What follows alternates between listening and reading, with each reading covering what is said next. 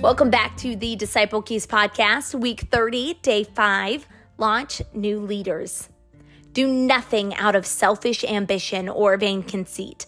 Rather, in humility, value others above yourselves, not looking to your own interests, but each of you to the interests of others.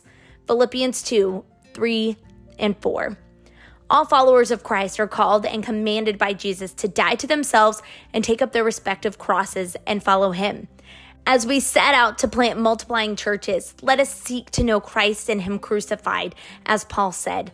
This means that we seek to see our own lives obedient to Jesus in all things.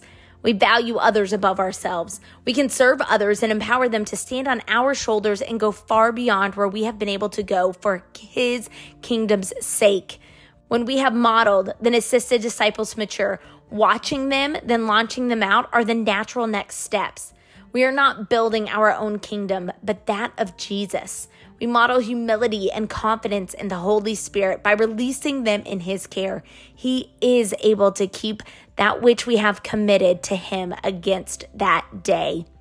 Today's disciples' prayer is, Father, I am longing to know you more and more each day. I want my relationship with you to be the reality in my life.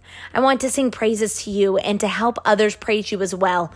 I want to bless everyone I meet and to be a blessing. As I model kingdom living, help others walk in it. Then watch them as they imitate me. Give me confidence to release them in your care. Help me walk in humility and servanthood with those I mentor. Multiply many new leaders that go and do likewise. And our unreached focus today, Father, I long to be used by you as I pray. Send out church planting missionaries among the 1,180,000 Muslim Badaria peoples of Sudan that carry the gospel to these people.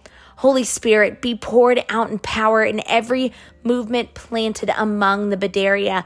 May your kingdom come and your will be done on earth among them as it is done always in heaven above. Cause Jesus' followers to live as you did, and help others do so, to watch them share their faith so as to rise up other Jesus followers, then confidently release them to continue to multiply disciples and fellowships. In Jesus' name, amen.